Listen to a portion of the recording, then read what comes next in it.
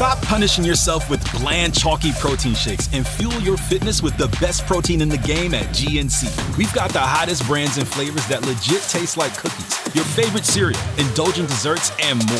It's on at GNC. Find a fresh take on a fall getaway to Wilmington, North Carolina and beaches. Enjoy hiking trails in a state park, fresh seafood with a side of live music, and fall festivals galore. Then live it up along the Riverwalk in Wilmington's historic downtown. With 3 island beaches, Carolina, Curie, and Wrightsville, and a vibrant downtown, you get the best of the Carolina coast all in one place. Plan your fall getaway at WilmingtonandBeachesVacation.com. Survivor 46 is here, and so is On Fire, the only official Survivor podcast, and we have a twist this season. The winner of Survivor 45, Dee Valladares, will be joining us every week. We're going behind the scenes of the biggest moments, the how and the why things happen, and the strategy and analysis you can only get from someone like me, a Survivor winner. Listen to On Fire, the official Survivor podcast, wherever you get your podcasts. So I was about to super hop into Game of Thrones spoilers, dodged a big bullet right there.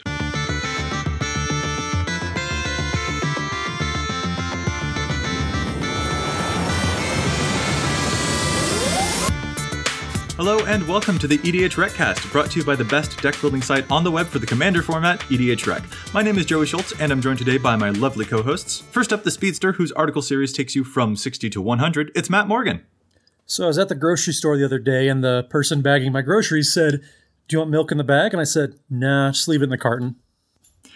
I don't. Sometimes your dad jokes get there, Matt, but sometimes they don't, and it's always awkward. That one, you can go home and use later because it's like, oh, I gotta stop by the Kroger and tell the bad joke. It's one of those jokes that hits you like an hour later, and then you find yourself giggling, and you're like, no! Anyway, next, the man whose articles remind you to look in the margins, Dana Roach. So the thing at the end of Avengers Endgame that I was not ready for. Oh, we are off to a fiery start here. And I'm Joey Schultz, author of the Commander Showdown series. All these articles and more can be found at EDHREC.com, along with some awesome featured community content, such as other Commander podcasts and gameplay videos. EDHREC itself is a fantastic deck building resource that compiles data from deck lists all over the internet to provide helpful recommendations for new Commander decks. And here on the podcast, we're going to give all that data a little more context. What's our topic this week, fellas? We're going to fly away like a bird. We don't know where our soul is. Don't know where our home is. Do angels make crow sound? I don't think they do. It's probably more of like a chorus, right?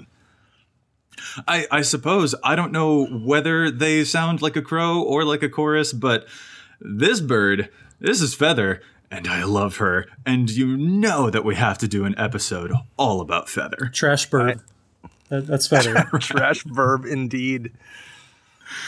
She's phenomenal, and I've been waiting on this character for like 14 or 15 years. I'm so excited that she's finally here, and each one of us has built a deck that takes Feather in a slightly different direction, and because of that very cool disparity, we figured that we would share those different decks and our different takes on this brand new commander and see what people think of them. See who's got the best Feather Brew. You guys ready?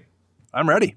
Let's do it. All right, first things first, let's actually read the commander proper. So, Feather the Redeemed, everyone probably has it memorized by now because it's one of the best Boros commanders that we've ever seen. But, for posterity's sake, Feather the Redeemed is 3 mana, red, white, white, for a legendary creature angel with flying. She's a 3/4. Whenever you cast an instant or sorcery spell that targets a creature you control, you exile that card instead of putting it into your graveyard as it resolves. If you do, you return it to your hand at the beginning of the next end step.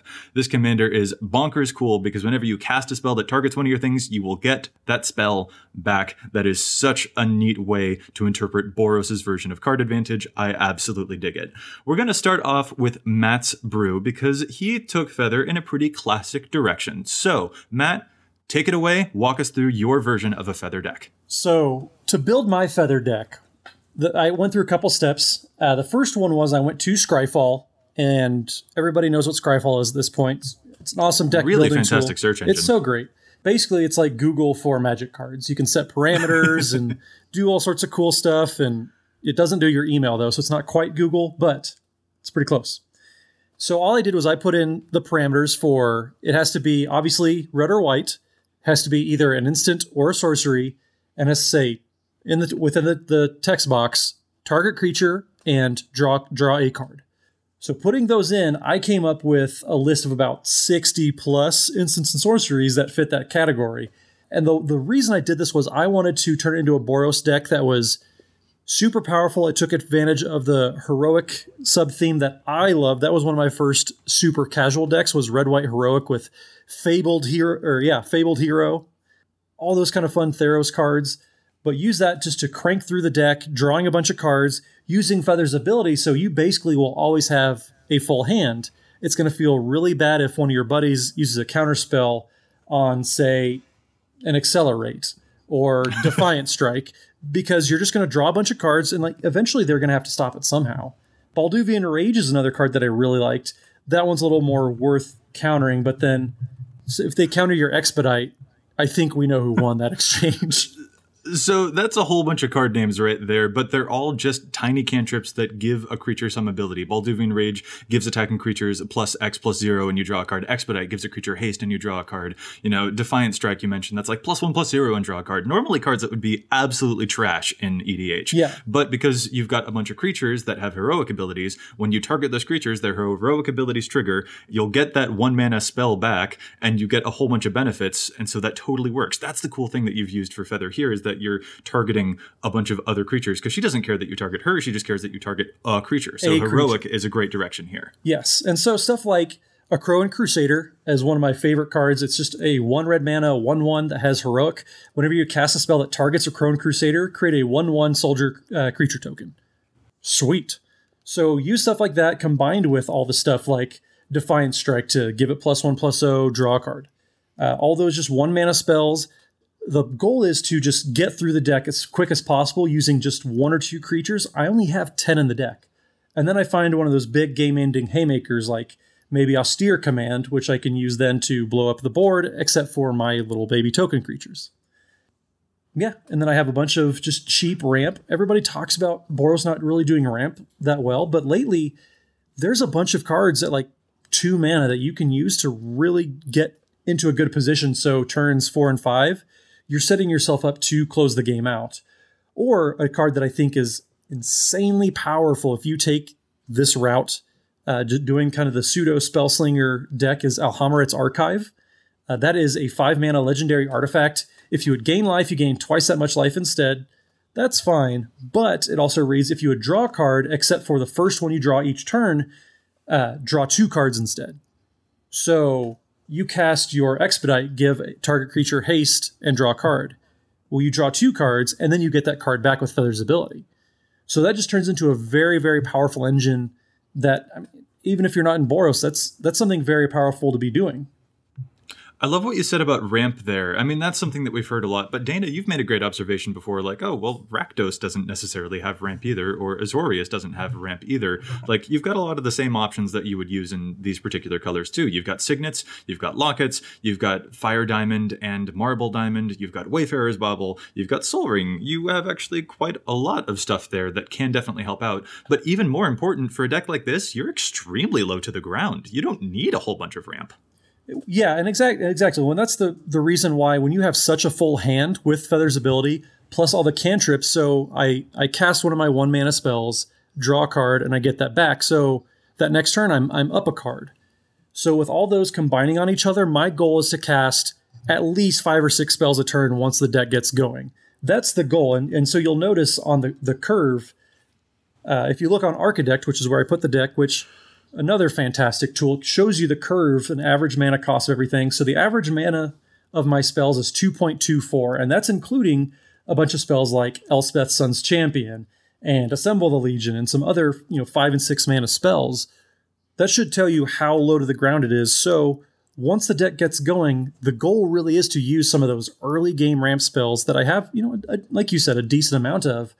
But then I just go through the deck super quick, get to my haymakers, and then just end the game from there. One of the favorite cards that actually I have from my Shu Yun days is Leering Emblem. And that card doesn't get a whole lot of play, but I think in a Feather deck like this, it's going to be super powerful, which that's just 2 mana for an equipment, 2 mana to equip it, or the equip cost is 2, I should say. Whenever you play a spell, equipped creature gets +2/+2 until end of turn. So it's kind of a pseudo prowess, only bigger. You can get very big creatures very quickly with this type of setup. Yeah, there's a whole lot going on here, and there's definitely a diversity of the ways that you're planning on ending the game. You could make one of those spell slingery type of equipment things onto Feather, cast a bunch of very tiny spells that you've been collecting in your hand, and then win through commander damage, especially by using different cards that might give her double strike, for example, like Psychotic Fury. Target multicolored creature, hey, that's Feather, gains double strike until end of turn and you draw a card. So you can do that, but you've also got a bazillion heroic token makers and payoffs when you make tokens. Annex and Cymede really jumps out at me for that reason. Yeah, Annex and Cymede they're so good. I played them back in the day when it was a very casual deck. Vanguard of Brimmis is another cheap way to generate a lot of creature tokens. Zada-Hedron Grinder is a card everybody's been talking about ever since Feather has been spoiled. And Zada is 3 and a red for a 3/3 Goblin Ally, legendary Goblin Ally. Excuse me, Zada. But also reads, whenever you cast an instant or sorcery that targets only Zada-Hedron Grinder, copy that spell for each other creature you control that the spell could target. Each copy targets a different one of those creatures. So if you have 5 creatures out on the battlefield, for example, you cast Titan Strength, which is just a 1 mana spell that gives target creature +3/+1, and you scry. So Zada's trigger happens, it targets all your creatures, so every creature that you have gets +3/+1, and then you scry 1 for each creature, essentially. That sets up your next draws for a while. You get some dead cards out of the way. If you do it with one of those cantrips, say you play Expedite, giving all your creatures haste, you draw a card for each creature, which is also extremely powerful. Feels really cool to be in a world where we can say in a Boros deck that you're going to cast a 1 mana spell that will draw you like 5 cards. Exactly. I love it. So that's definitely a really cool take. Are there any other specific, notable cards that you'd like to point out before we move on? I mean, some of the fun ones, obviously, I don't have to tell people that, Skull Clamp is powerful in a Boros with a bunch of 1/1s. Yeah, the number of tokens that you're making here is pretty impressive, especially with different things like the Crowan Crusader. You've got Elspeth and different things like that in there. So you've got really cool payoffs like Skull Clamp to draw cards off of those tokens, or like we mentioned, Annex and Cymede, you get a heroic trigger on them and they pump up the whole team. This is pretty nasty, pretty classic, and I really like it. It's pretty fun. Another card that I do want to point out is Eerie Interlude. It's 2 and a white for an instant that says, exile any number of target creatures you control. Return those cards to the battlefield under their owner's control at the beginning of the next end step. So since it does target, it's kind of a pseudo Teferi's Protection, not quite, but it does get bounced back to your hand due to Feather's ability. So it's kind of a repeatable, almost Teferi's Protection. It's a good way to get around board wipes or removal or anything like that. It's an instant, and it makes it very hard for opponents to play around since you do get it back every turn. It's some good kind of Boros Charmy tech. Gets everything off the battlefield. Granted, they do go away, so it's not quite the greatest, but it is repeatable, which I think is worth slotting into a bunch of decks. Yeah, it's definitely a lot of really cool stuff going on here. So you mentioned maybe some notable cards to include. What about any notable exclusions? Was there anything that didn't quite make the cut for you here? But yeah, so I had this big list of instants and sorceries that are going to draw you a card. I think some of them don't really do enough. Cards like Bandage, essentially all it is a cantrip. I would like my spells to be doing a little bit more. Defiant Strike at least gives a creature +1/+0. Expedite gives it haste. Accelerate also gives it haste. I would like it to be doing a little bit more. Shelter is probably one of the best cantrips since it gives protection from a color and draws a card. I don't know. I would make sure that whatever you're doing with those cantripy spells, you're getting at least an effect worth that. Sometimes you do want to spell sling, and that's great. For me personally, though, stuff like Bandage, it doesn't do it for me. All right. Well, that's interesting that you would mention that particular card because it does show up in my Feather list, and I think I've got a great use for it. So I think it's time that we move on to my version of Feather and see if it's better than yours. That's fine. It's not, but that's fine. So we had a really classic version of Feather where you were making a bunch of tokens and then using effects to pump up all of those tokens. Really cool prowessy stuff going on, and what I expect will probably be a really classic direction to take Feather. Mine's a little bit different. I went with more of the Spell Slinger option. Feather is fantastic in her ability to retain cheap spells in your hand. So I also use search engines like Scryfall and such, the way that you did, Matt, to go over a bunch of cards that will draw me cards. And that's why I included cards like Bandage. Prevents 1 damage to a creature or player, that's fine. It draws a card though. That's the important part. I just want it to help me find some other cards in my deck. The most important spells in my deck though are the ones that will definitely keep Feather and my other creatures alive. Because Feather I view as a complete and awesome spell slinger engine.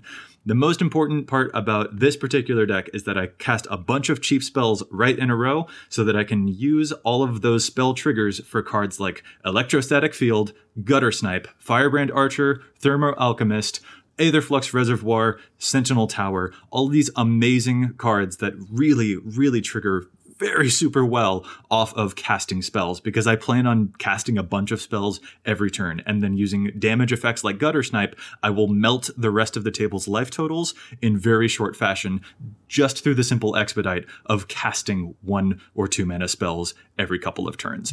And I think it's genius. It's also a really unique way to play Boros.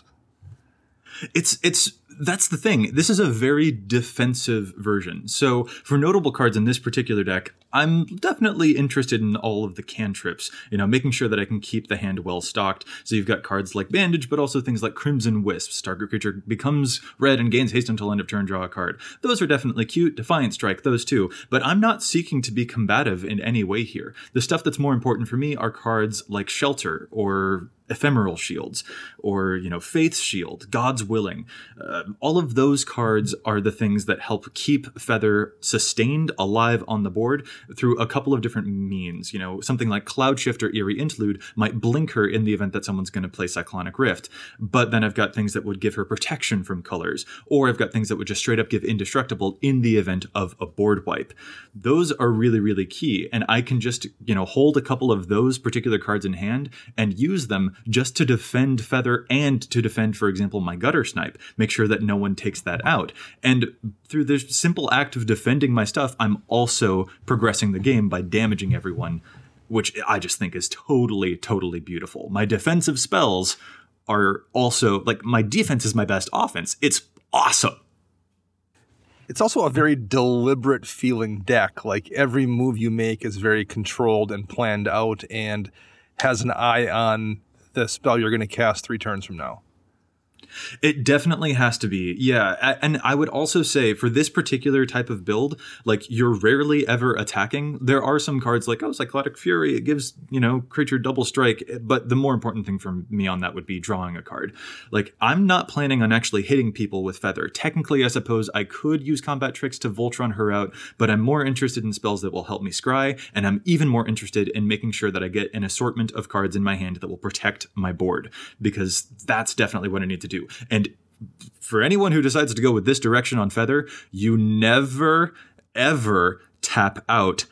Ever. I can't stress that enough. You do not tap out. You don't tap out to equip your Sunforger. You don't tap out to cast your Aetherflux Reservoir. There are 37 instants in this deck, so I can't imagine wanting to play a card like Vidalcan Orrery. You even don't want to tap out necessarily for Smothering Tithe, even though it's going to get you treasures, because you need to keep your stuff protected. Because as soon as people get rid of your win conditions, you're kind of up the creek without a paddle. You need to make sure that you have a very direct plan here. Your cards will help you draw, but more importantly, your cards will keep you alive. You'll dig down until you find something like a Gutter Snipe or a Sentinel Tower or an Aetherflux Reservoir.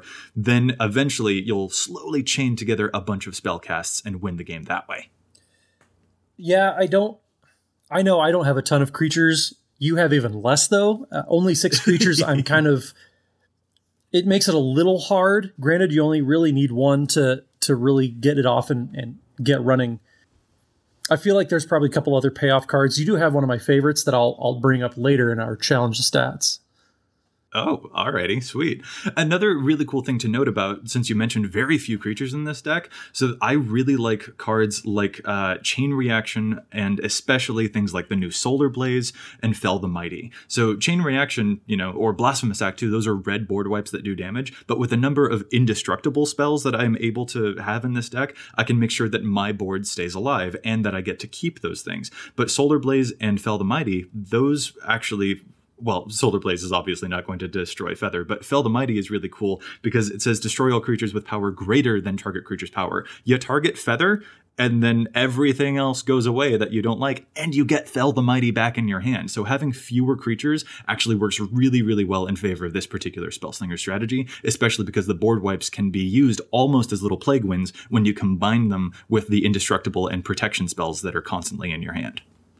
Yeah, Fell the Mighty is crazy powerful. That was a hard card to cut from my list. I think between Fell the Mighty and Aetherflux Reservoir, those are the two cards in your list I wish were in mine.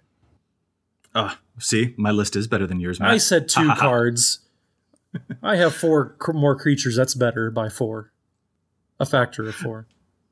Another really important thing to note about this particular deck, I am running a couple, well, I would say as many very small, very cheap Mana Rocks as I possibly can. We'd mentioned all of the ramp that was in your deck, Matt, but by comparison, I am running a few more, especially even things like Fellwar Stone. I've also got like the Marble Diamond, the Fire Diamond. A weird, interesting one that I am running is the card Mox Amber. This is the 0 mana legendary artifact from Dominaria, where you tap and add 1 mana of any color among legendary creatures and planeswalkers you control. This one didn't really make much of a splash in Commander because it kind of felt weird. If you don't have your Commander, you need to be able to ramp them out. The reason I'm running it in this deck, though, is because I feel as though if I ever have a moment where Feather's not protected or not on board, then I'm kind of already losing. She should be on board as a constant fixture because of how many different indestructible and protection spells that I'm able to use. That Mox Amber, I do think, becomes useful here. Yeah, I think that's fair. And with how much you protect, I think there's one piece of protection that probably isn't going to get as much play just because it is kind of getting up there in price. But Champion's Helm, I think, is a very, very powerful piece of equipment for Feather decks. And you I can don't know about that. You can cast around it, which can be a pretty big deal. Like that's the biggest problem with is usually your go-to would be Lightning Greaves here, but you just can't use Lightning Greaves in a Feather deck for the most part. Yeah. I actually don't know that I want either of those things. I don't want an equipment on Feather when several of the different ways that I plan on keeping my stuff alive is with blink effects to avoid board wipes, like Cloud Shift or the Long Road or whatever that card is called, Otherworldly Journey, things like that. I do have a handful of those spells to make sure that Feather can survive literally any problem that gets thrown at her.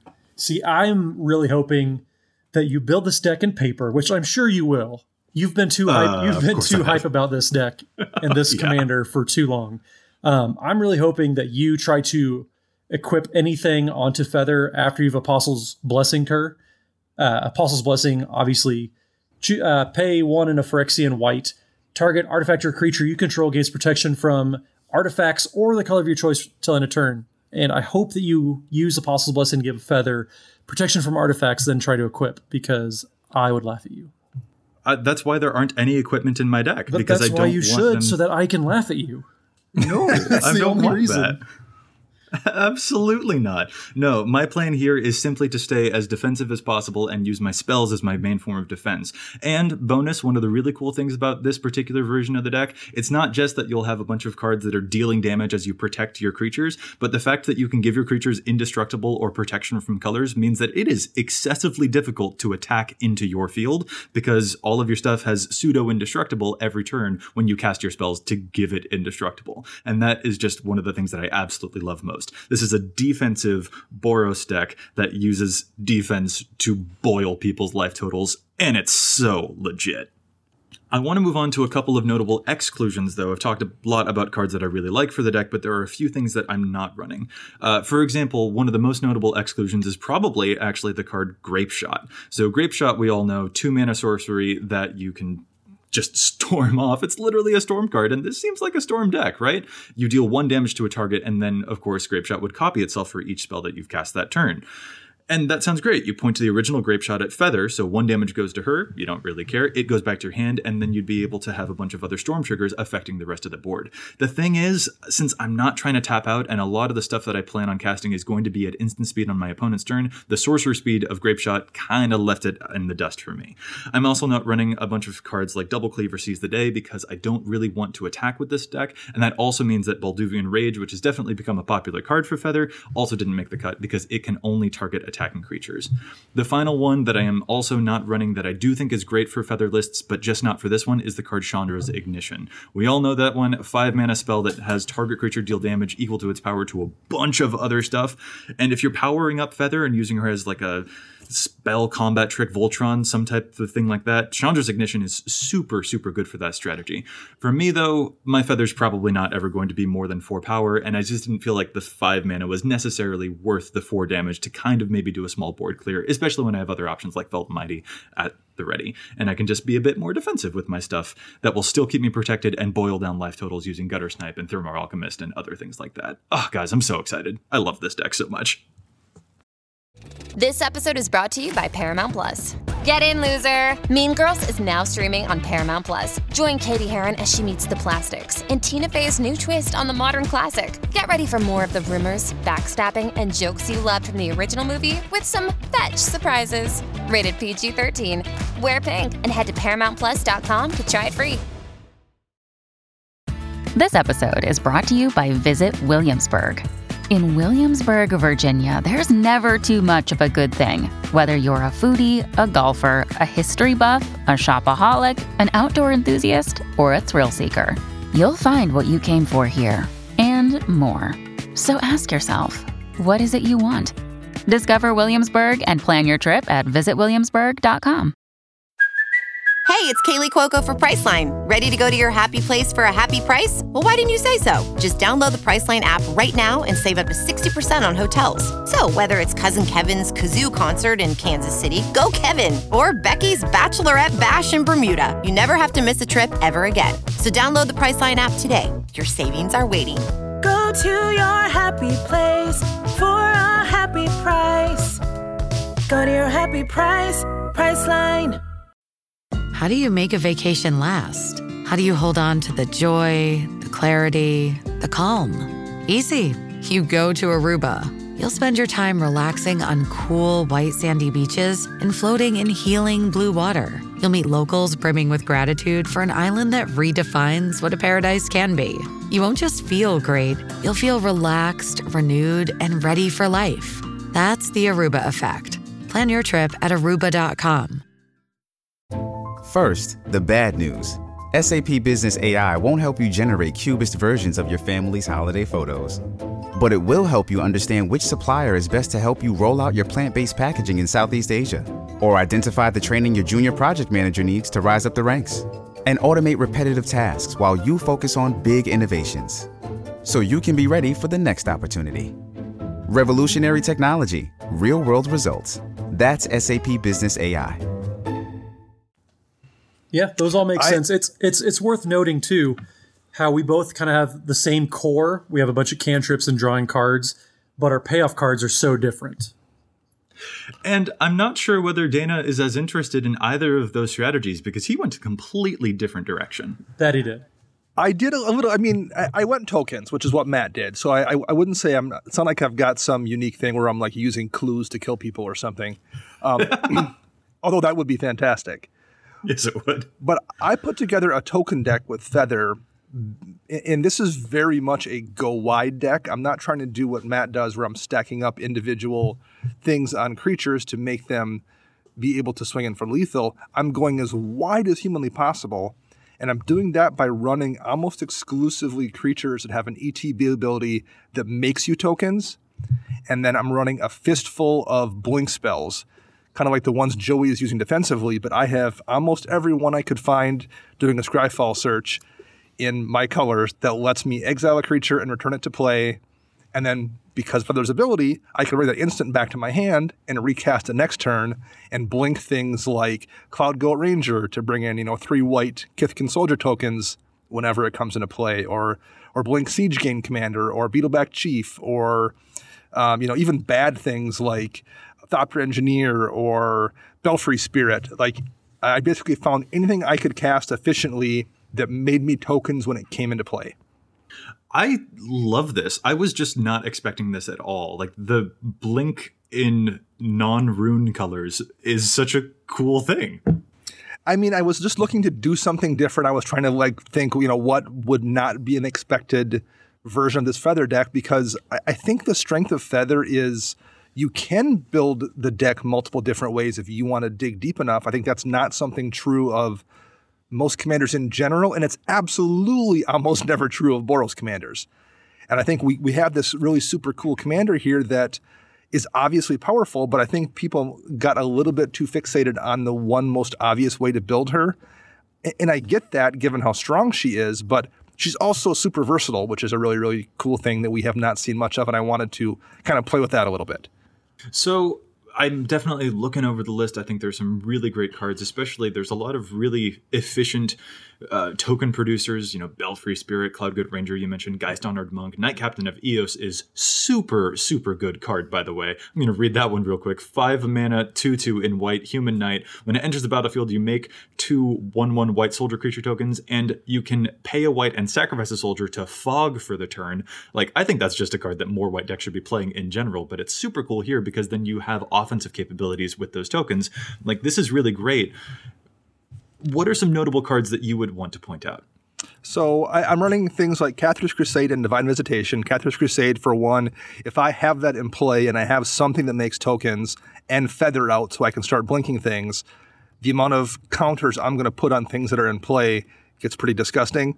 And if you let me get around the board and successfully do that, by the time it comes back to my turn, I'm going to have, a dozen tokens sitting there, all with power ranging from, 6 to 12 or something. That's amazing. Or if it's That's wonderful. Or if it's Divine Visitation, I'm just making 4/4 angels instead.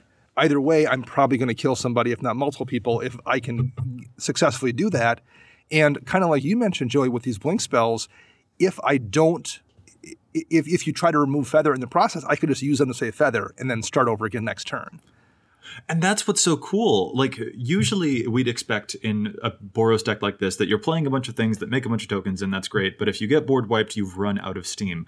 With Feather, you really only need one spell that's going to do any particular effect. You only need one thing that gives it indestructible, or you only need one thing that blinks a creature, because you can cast that thing once every turn for the rest of the round. Right. It's like you only need to get one Cloud Shift. That is your version of card advantage. You're not running out of steam because that one card is your steam. That's so cool. I also think I like Flame Shadow Conjuring in this deck, and there's kind of a similar artifact minion reflector. And basically, whenever a non-token creature comes into play under your control, you can spend mana. In the case of Flame Shadow Conjuring, I can spend a red, or in Minion Reflection's case, I can spend 2 colorless. But that also gives me a secondary way to generate tokens off a blink. I cast a Cloud Shift on, say, Cloudgoat Ranger and blink it and make 3 more tokens. And if I happen to have an extra red mana free, because it's the end of the person's turn before me, I can then copy it again with Flame Shadow Conjuring, or copy it again with Minion Reflector and make another copy of that guy that's going to bring in more tokens. Bro, that's really good. So the goal is to go as wide as humanly possible and hopefully win by overwhelming people with, Crusade or Visitation or Eldrazi Monument, or I have a few buffs like Intangible Virtue.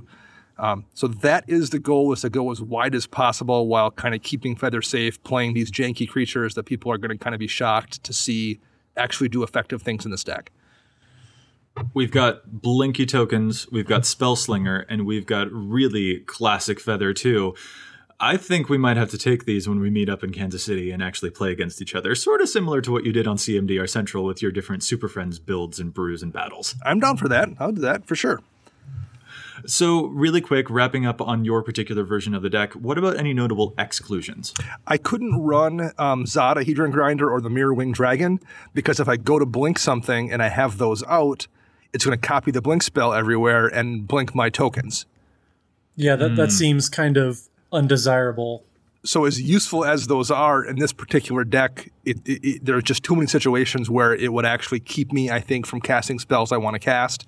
So I am not running those. That would be definitely the 2 big glaring omissions. And I'm not really running any of those cantrip spells that draw me the card as well. Just because, again, without having the option to spread that around, there's going to be too many times where I'm looking at holding one of those in my hand and blinking that versus blinking, Long Road Home or something. And it's probably not worth drawing a single card when I can make 3 tokens most of the time. I think the real power in those is being able to spread those around through your entire team, and I can't do that in this deck, so I'm not running any of those cantrips effects. I'm kind of relying on the old school red Magmatic Insight, Faithless Looting type spells.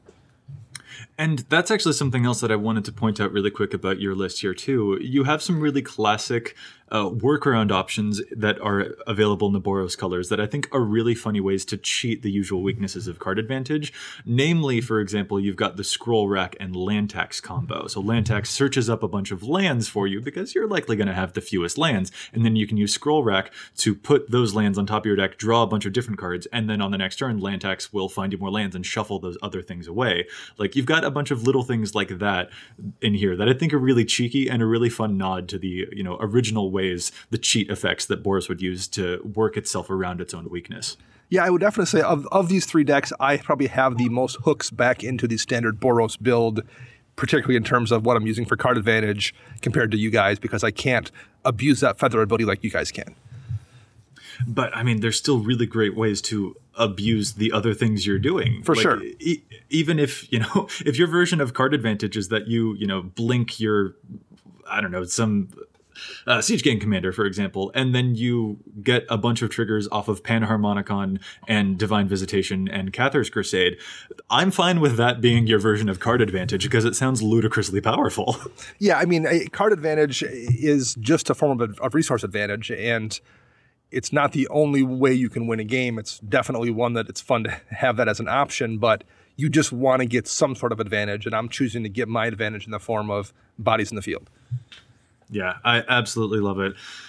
I do think that I have both of you guys beat, though. I'm just going to say, I think that Spellslinger is the way to go. I am slinging spells. I don't know what you're talking about.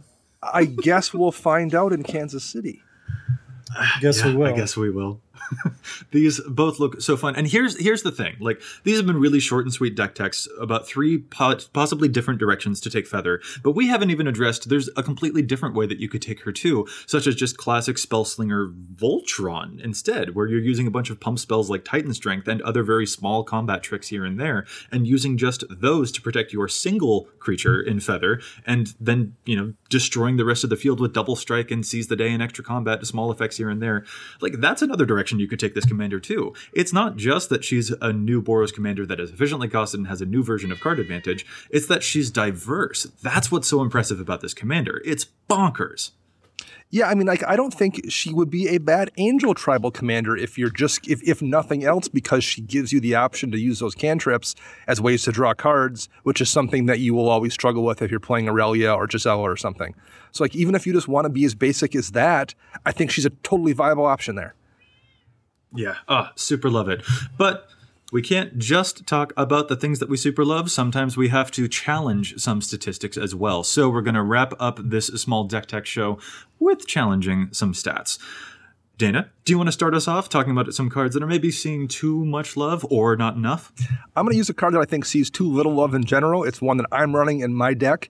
It's an old enchantment called Parallax Wave. I was just looking at that too. Parallax Wave is 2 and 2 white, so 4 mana total. It has Fading 5, and it says remove a fade counter from Parallax Wave and remove target creature from the game. When Parallax Wave leaves play, each player returns to play all cards he or she owns removed from the game with Parallax Wave. And fading, you also remove a fade counter at the beginning of each upkeep.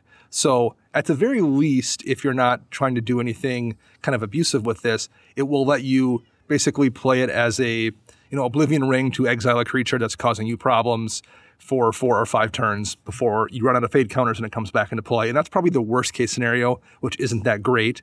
But there's enough times I've played this in a deck where I've dropped it down just to clear out 3 or 4 blockers, because I don't care if they come back next turn. I'm killing you this turn.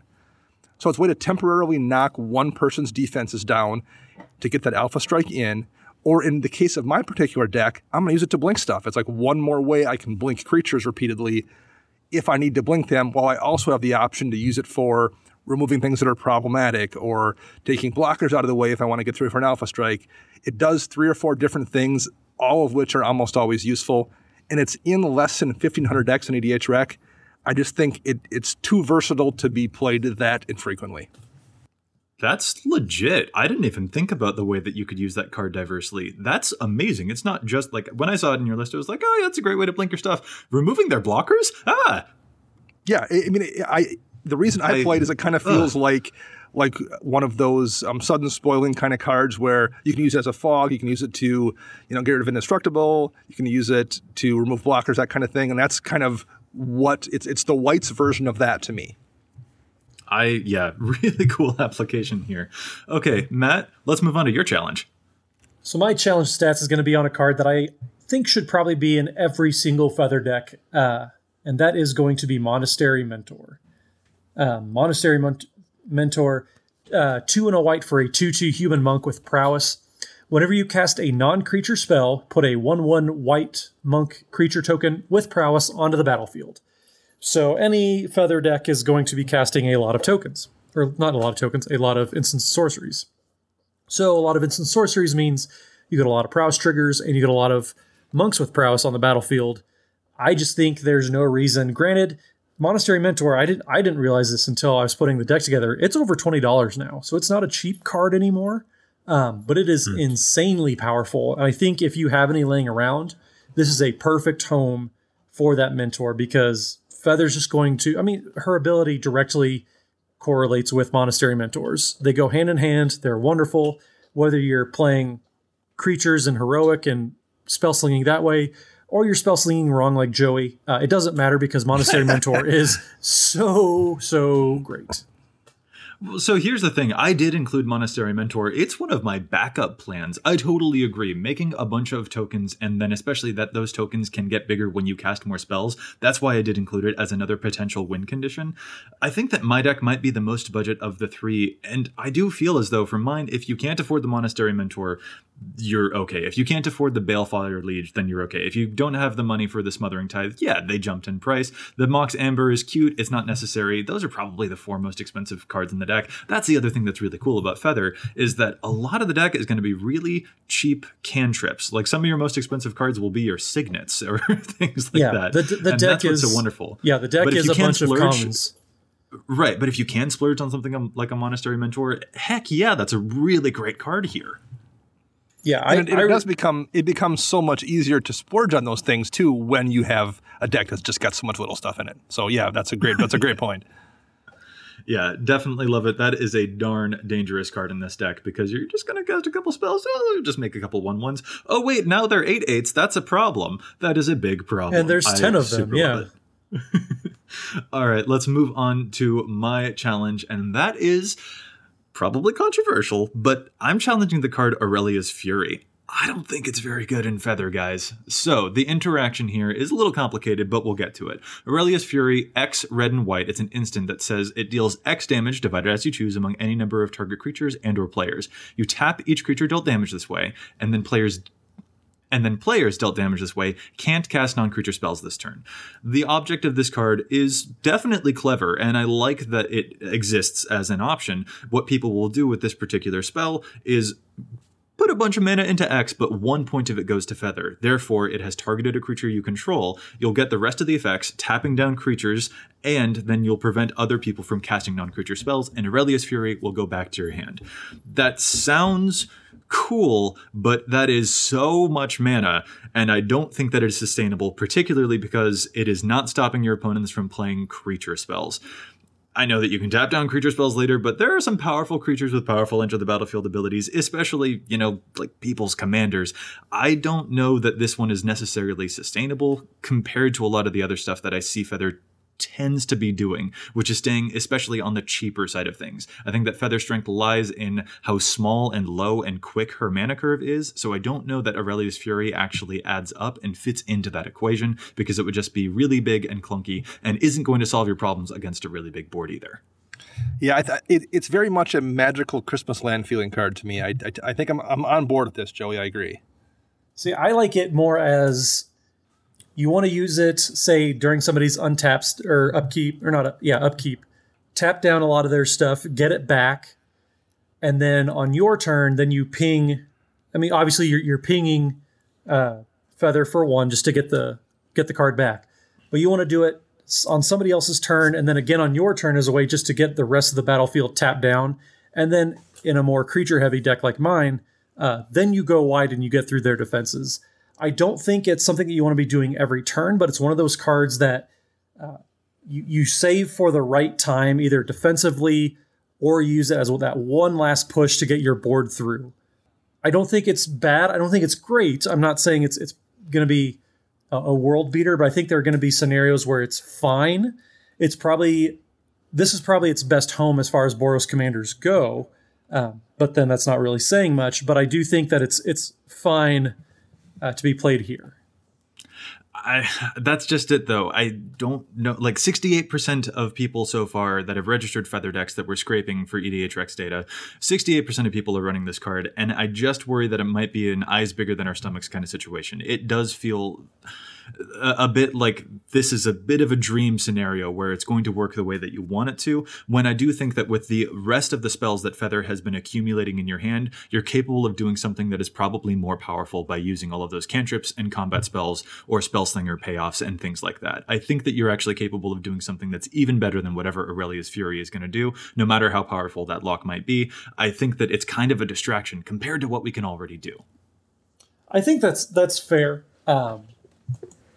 Like you said, in my deck, there's a lot of mana. So if, say, I have 10 or so mana laying around, I think there are definitely better ways to be using 10 mana, or 20 if you do it on my turn again. But you are correct. I'm pretty torn on it too. I am very interested to see how it plays out, though.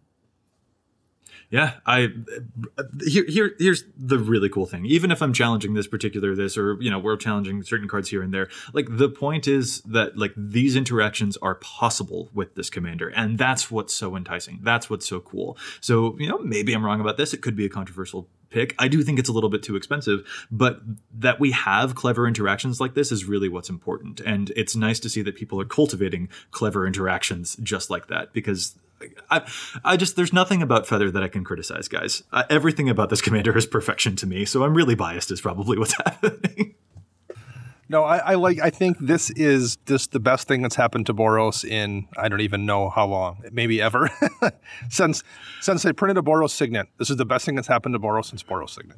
I mean, War of the Spark is one of the best things that's happened to Magic since a while. Absolutely. Like, this set is phenomenal, and I love that Boros is the one that got the really amazing commander, and that, Simic and Golgari kind of lackluster commanders, and they're, taking a back seat for that. Like, I just think that's a really fun dynamic. I appreciate the cleverness that is happening within this set, in addition to its amazing power level, and I am so excited to actually start playing with all of these amazing cards, and to beat you guys with my version of Feather deck, because it is clearly superior. See, Joey, I just think that you need to walk down the street to the Wizards of the Coast office and deliver Gavin some cookies, or maybe some nice treats for designing Feather the way that they did. Oh, I very much do. I will definitely do that. All right, folks. Anything else that we want to touch on about this commander or our decks or anything like that before we wrap up this quick deck tech of a show? She's good. She's really good. Did we point that out? Did we point out that she's pretty good? I would say this. We talked a little bit about how versatile she is. I would love to see anybody who has some weird, unique takes to reach out on social media and send us links to your list if you found another cool way to build her, because I think there's a lot to this commander that hasn't been explored yet. I'd like to see some of those decks.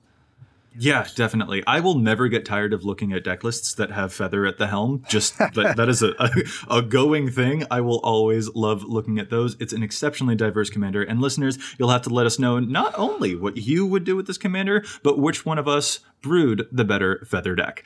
And with that, I think we're going to call this episode to a close. I'd like to thank my co-hosts so much for joining me. And if any of our listeners would like to get in touch with us, where can they find you all? Matt? You can find me on the Twitters at Mathimus55, MATHIMUS55. And Dana? You can find me on Twitter at Dana Roach, and you can hear me twice a week on my other show, CMDR Central, that just hit episode 100. Yeah, congrats, guy. That it did. Thank you. Congrats very, very much. It is the other show. It is the other show. Yes. You made that clear, Matt. You made it clear. Your other show. You started it. Love you, Max and Chris. Yeah, it is a really good show. You also just changed up your music for episode 100. Definitely really cool stuff. Definitely give it a look, but we talk about Feather on this podcast, so you'll probably want to stick around for us. Anyway, I'm Joey Schultz. You can find me at Joseph M. Schultz on Twitter. Special thanks to our editor for the show, Ken Peddle, also known as Kenish Norn. You can follow him on Twitter at Loader. That's LOAD3R. You can follow EDHREC and the cast on Facebook and Twitter, and you can contact us at EDHRECast@gmail.com. Plus, you can find us on iTunes. And if you do, please consider leaving us a review to help other folks find the podcast too. This cast is posted every week on EDHREC's Community Content Spotlight section, where we feature as many other content creators as we can, from Command Zone to Commander's Brew to Commander Versus, not to mention new articles published every day by our own fantastic team of writers. We'll be back at you next week with more Dane and insights, but until then, remember, EDHREC your deck before you wreck your deck. Go Feather. Kind of a decent human being, whereas every single person in Whiplash is awful. I mean, that is fairly important. That's the one thing I remember reading, like a bunch of reviews of Whiplash afterwards, people talking about, like, that's not how, you find talent by working at it. And I'm like, that's not what the movie's about. It's about two awful, poisonous people in this self-destructive, horrifying relationship who don't realize it. Yeah, I know, right? Like there's no hero in that movie. They're both awful human beings. It's two anti-heroes make for one hero. I don't think that's how math works. And I love that movie, but I feel like a lot of people really did not get what was going on.